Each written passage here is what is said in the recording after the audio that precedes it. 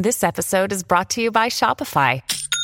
Forget the frustration of picking commerce platforms when you switch your business to Shopify, the global commerce platform that supercharges your selling wherever you sell. With Shopify, you'll harness the same intuitive features, trusted apps, and powerful analytics used by the world's leading brands. Sign up today for your $1 per month trial period at shopify.com/tech, all lowercase. That's shopify.com/tech.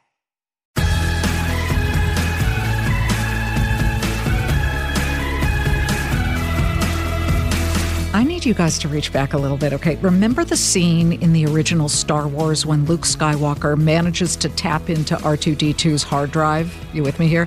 And up pops this hologram of Carrie Fisher, a.k.a. Princess Leia, saying, "Help me, Obi-Wan Kenobi. You're my only hope." Okay, so that was 1977. I'll admit it, I was alive and first in line at the Avco Theater in Westwood to see it. But that short little clip is now considered to have been the first sort of iteration of what today is called the Metaverse, a digital world where users can interact and game and experience things as they would in the real world. And by using emerging AR, or augmented reality, and virtual reality technology, you can dive into this digital world and interact with overlaying objects and people and the visuals that are projected right in front of you.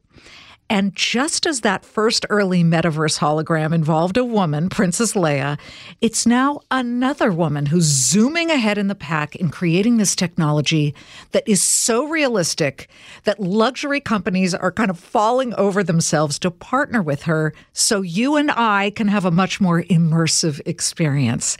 I guess, like, if you could think about trying on a pricey diamond necklace to see how it falls on your collarbone without ever leaving your home, kind of live in living color, right? So how did Kirin Sinha go from, I'm going to be a dancer when I grow up, to getting accepted to MIT without a high school diploma, to becoming one of the Silicon Valley world's leading ladies? Her story is so good. I said, you know what, get her on. Kirin is the CEO and founder of augmented reality technology leader Illumix. Kirin, welcome to Everyone Talks to Liz. Thank you so much for having me. I'm really excited to have this conversation. Well, the audience for this conversation, they are motivated. They're fascinated. We have hundreds of thousands of people every month who are downloading this to hear it. And yours is going to be one of the best because I love this. I mean, but am I sort of on the right track about Princess Leia and that hologram being the early example of the metaverse?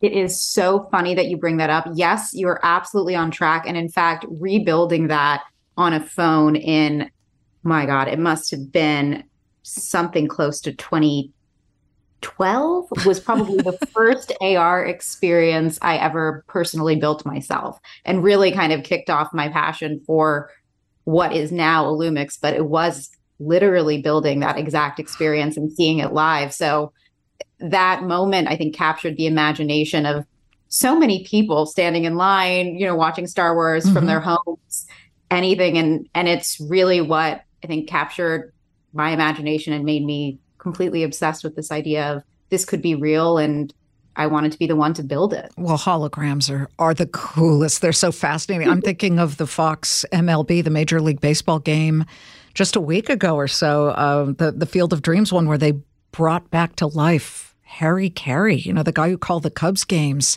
He sang "Take Me Out to the Ball Game" in a hologram.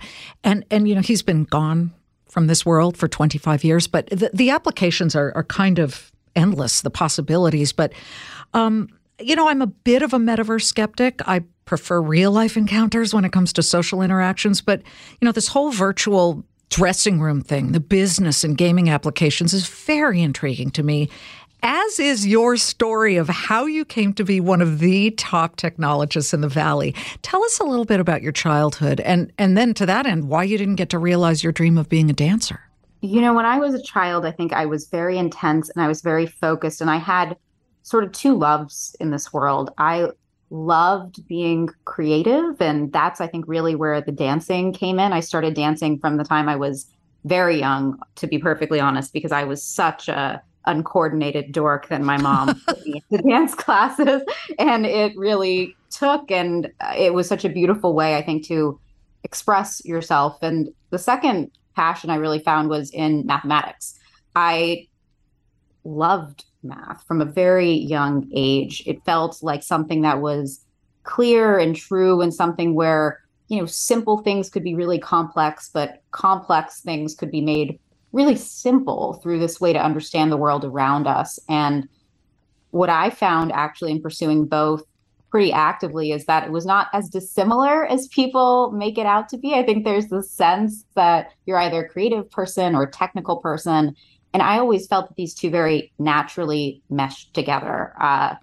When I was young, I spent all my time really doing one or the other. And I was planning to be a professional dancer, especially when I was young. It led me to kind of start to attend high school less, eventually leading to me dropping out. And it taught me so many things that today have been such essential skills, I think, in doing a startup. Of you sit there and you practice one routine over and over and over, and you do it every day. You do it. I did it every night. I don't think I ever attended like a high school dance or anything like that, because I was really trying to perfect what I was doing. And I think that mentality, even though I got injured and dancing didn't work out for me, it helped me bounce back. And I think it laid the foundation for me being willing to really pursue something that was creative, which is ultimately what I consider, even though Illumix is a technology company, I think creativity is what fuels the underlying energy of everything we do here. And I think it's that it's the work ethic, and it's the going out and forcing your own opportunities, even when those things might not exist, that I think have been the most challenging, but also the most rewarding moments in building. Exactly. Forcing it. And what a lot of people don't understand is there are a lot of strains and injuries, forget dance, in trying to build a business. And it's not supposed to always feel good. It's very hard. What I find pretty interesting here, though, is that you turned a stumbling block, which was an injury derailing your dream of being a dancer, into a stepping stone. And you weren't even out of high school yet. Did I hear you say dropout? Can we talk a little bit about that? Yes. I went to the first 2 years of high school, so through sophomore year, but sometime in junior year, it became clear to me that I didn't feel that it was the best use of how I was spending my time. I was very involved in my passion and pursuit of being a dancer.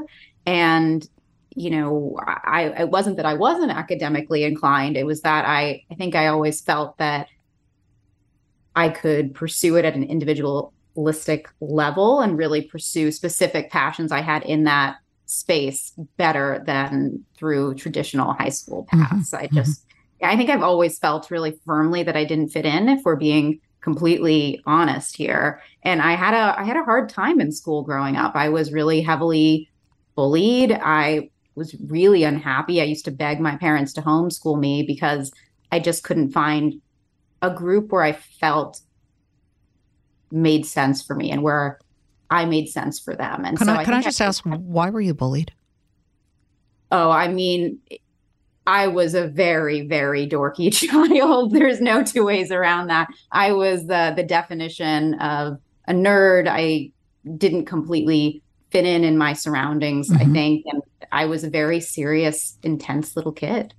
And I wasn't as interested in some of the things other people were. And I think there was always a sense of they don't appreciate me. And I was an easy target from the time I was very young. I would say some of my first recollections being heavily bullied, like even at a physical level, were in third or fourth grade. And I think that persisted throughout. So there were a lot of times where I questioned my worth, and I questioned if I was ever going to find my people. And I remember feeling profoundly isolated. And I think part of what drew me to dance was it was a moment where I felt really connected and really free of a lot of that. And I think that was part of what made it such a passion for me growing up. Dance and music was sort of this different realm in which you could exist. But those feelings of isolation, what I realize now in retrospect is it actually made me more sure of who I was, because it's a choice. Who you show up as every day is a choice to some level. And it's your identity, I think, comes from making that choice over and over. Every day you choose who you show up as. And when you're isolated and you're not fitting in and you continue to show up as that person, I think it makes you a more self-assured version of yourself. And I'll say, as a founder, it's a profoundly isolating journey. You're pursuing a vision of the world that other people might not understand or believe in. Or believe in. You're going to deal with a lot of rejection. You might lose friends, relationships, put strain on familial relationships. It puts a lot on you for a version of the world that, if you go by the numbers, will never exist. Mm-hmm. But you have to believe in it, and you have to wake up every day and make the choice to pursue that wholeheartedly, knowing in your heart that something is true. And I think, to me, that was something that I almost felt I had practiced from the time I was little, of waking up and deciding, this is what I'm passionate about, and this is where I'm going to pour my energy, even if it doesn't fit into a box. And it's exactly what you do every day as a founder. And then that must have been traumatizing if you dropped out of school to pursue dance and then you get injured. That must have been quite a blow. We're not done yet. We'll be back in a moment. I know a lot of you have had this experience, because for those of us who in 2020 were all sent home and we were stuck in a lockdown during the pandemic, we had a lot of time on our hands. And I saw an ad for Masterclass and I thought, I want to better myself. I want access to all of these brilliant people who teach you things. With Masterclass, you can learn from the best to become your best. Masterclass is the only streaming platform where you can learn and grow with more than 200 plus of the world's best and smartest. For just under $10 a month, an annual membership with Masterclass gets you unlimited access to every instructor. And I don't care. You can wake up one morning and say, I want to learn about business. And then another where you say, I want to learn how to survive in the wild if I have no water and no fire to make me warm. You can access Masterclass on your phone, on your computer, smart TV, or even in audio mode. And the classes totally make a difference. Don't wait another moment to start your learning journey with Masterclass. Right now, our listeners get an additional 15% off any annual membership at masterclass.com/Liz. That's 15% off at masterclass.com/Liz. Masterclass.com/Liz. So how did you then transition from that to, let me apply to MIT as a young teenager? It was traumatizing. I won't lie. I cried a lot that summer sitting on the sofa when I couldn't really move my ankles, knowing that dream I had and something I'd poured so much time of my life into was never going to come back. And I think that's something that you don't reconcile all at once. It's come in waves throughout my life of realizing that something that I loved so deeply is not a part of my life anymore. But I knew it was coming at some level in my head when I was pursuing, a soloist career very seriously, and I was training for several hours a day. This is ballet? This was classical Indian, actually, but I also had done ballet and jazz. It was, you do pretty holistic training when you're dancing. Of course. But this was classical Indian. And my mom and I had, I think, a very frank conversation where we both knew, as I had a big performance coming up, that it was actually my debut performance, and that it was probably going to be my first and last on the professional stage. We knew it coming into it, because my injuries were getting so much worse going in. I was taking cortisone shots, to get through in the middle of the performance kind of thing backstage. It was a pretty intense time, but I wanted that one shot to live out the dream, even if I knew it would come to an end right afterwards. And I think in parallel, we were thinking, what are my other options? I could go back to high school, and that would be challenging in a number of ways, or I could really look at that next step. And I decided to apply to colleges. It turns out MIT does not require a high school diploma, and took me as I was, because I also was pursuing math at a very high level and a nationally competitive level at that time. And so that sort of saved me. And it wasn't until later in my college career, I would say junior year, that I actually really got more clarity on what I wanted to do. The first 2 years, there was still a kind of mental transition from thinking I was going to be a dancer to feeling lost and having to feel yourself again and be able to open up and look at the world of possibilities and take your next leap. Absolutely. And going to MIT as a younger person, I'm sure it wasn't the easiest thing in the world, but not only did you make it through, you also got a bunch of other higher educational degrees from Stanford MBA. And I mean, the list goes on here. How did you then find your way to augmented reality? And again, this is what you need, what the collective you need has to do with Metaverse. And what crystallized your interest in this? It's the funniest thing. The first thing we talked about was this sort of Disney Star Wars scene with Princess Leia. Oh, yeah. But actually, the first AR project that I worked on, I use AR in kind of quotes, was from Iron Man. So there's a lot of this kind of influence in my life of, as I was in my senior year, I met another student and we kind of were toying around the idea of this Iron Man has this incredible desk where it's kind of, again, holographic, and you use your hands to swap between different desktops and I remember see it. 3D models. Yeah. And it was incredible. And I thought, when I was at MIT, I studied math, but also electrical engineering and computer science. I was really curious about the idea of, could we actually build this? Could this be my desktop screen? That would be so incredible. And so it was a not total success, which is another way of saying it was a failure, but I learned a lot along the way. But it was the first time I really pursued building it. And it just gave me such joy. The kind of joy I felt when I was dancing, where I was just so thrilled to see and excited about what could be built there. And it's really the first time I started thinking about this crash of the digital and the physical worlds. And you mentioned at the beginning a bit of a metaverse skeptic. Mm-hmm. I think a lot of how the metaverse is talked about today, and this is for a number of reasons, from how big companies talk about it to, I think, a lot of what's happened in the crypto world, there's this idea that it's this completely virtual dystopian world we're all going to live in.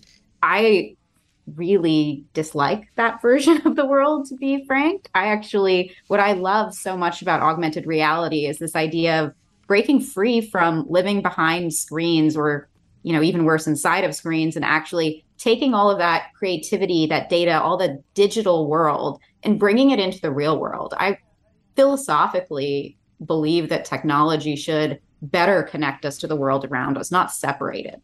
That's really where I think augmented reality, for me, becomes a better version of the future than the direction we're currently heading in. Well, to that end, I do have to ask you about this partnership that you have with, well, let's just say it, Quiet Diamonds, right? Is that KWIAT? Yes. Quiet yes. Diamonds? Okay, so this is what fascinates me. There's nothing I would love more than to try something on virtually versus schlepping to the store. But it's so far not been the kind of technology that's really realistic. Describe what Illumix is doing for this high-end luxury jewelry company. Sure. We've created the technology where digital objects and digital goods can be brought into the real world, so that experiences that you have with this sort of digital content, for example, a diamond bracelet or a diamond ring, is actually realistic to what it might be if you were wearing that in real life. Or, your interaction with a character like Princess Leia or anyone else might be realistic to what it would be like if that character were actually there with you. I want to interact with Richard Gere in a hologram. Can you do that for me? All right. I mean, the whole runway appears to be really long when you look at the possibilities of all of this. And you keep mentioning, I mean, look, Disney did not own Star Wars before George Lucas and Lucasfilm sold to Disney. But I see a parallel here with George Lucas, because George Lucas, and you're dancing, because George Lucas dreamt of being a race car driver. And then he had an accident and he couldn't be a race car driver. So this goes back to the whole turning a stumbling block into a stepping stone. But to that end, the Disney connection, you actually now have a partnership with Disney. What are you going to be doing with them in Illumix? Well, I can't speak too much to any specifics here, but we were incredibly lucky to have participated in the Disney Accelerator and gotten investment from Disney.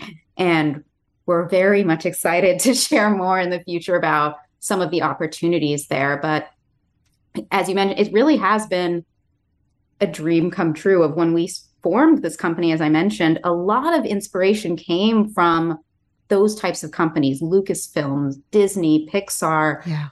Companies that really were at the forefront of both technology and media. And I think that's how we saw Illumix would be at the forefront of technology and media, and companies that had a very long roadmap.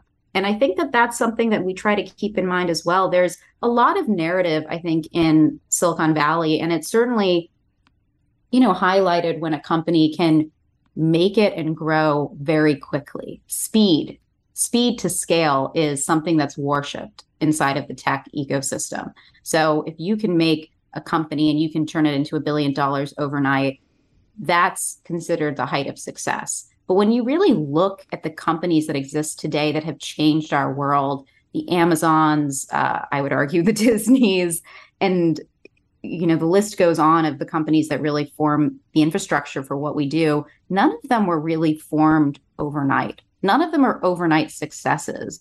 And I think part of what has been challenging in the founder journey is knowing that you're in it to build for the long term. This isn't something that you're going to see overnight progress in, or even necessarily massive progress in a year or two. I've been working on this concept, even unofficially perhaps, for 7 years. Mm-hmm. I actually dug up an email recently to my mom that described 7 years ago, hey, here's what I'm really going to pursue. And it's almost identical to what we are pursuing today. And I fully expect in another 7 years, 14 years, 21 years, whatever, I will still be pursuing this. And I think for me, it's about understanding that not everything is on a 1 year, 3 year, 5 year horizon. I think it's very easy to get frustrated and say, I'm not where I wanted to be in 1 year.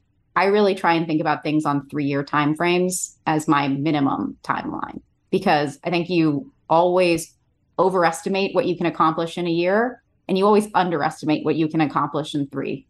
And so I think part of really committing yourself to something is understanding and committing for that longer period of time, because so much, I think it's actually a Disney quote since we're talking about it, right? It's the more often than not, the difference between winning and losing is not quitting.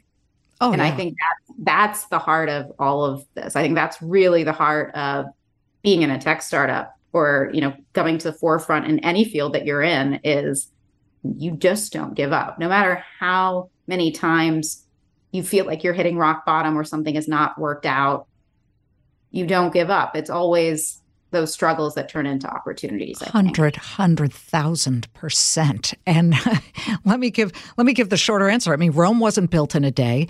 And you just have to understand that the great Tracy Austin, the tennis player, once said that each day that she practiced as a child was like a drop of water on a rock. So after a week, after a year, after 2 years, you're not going to see any indentation on that rock.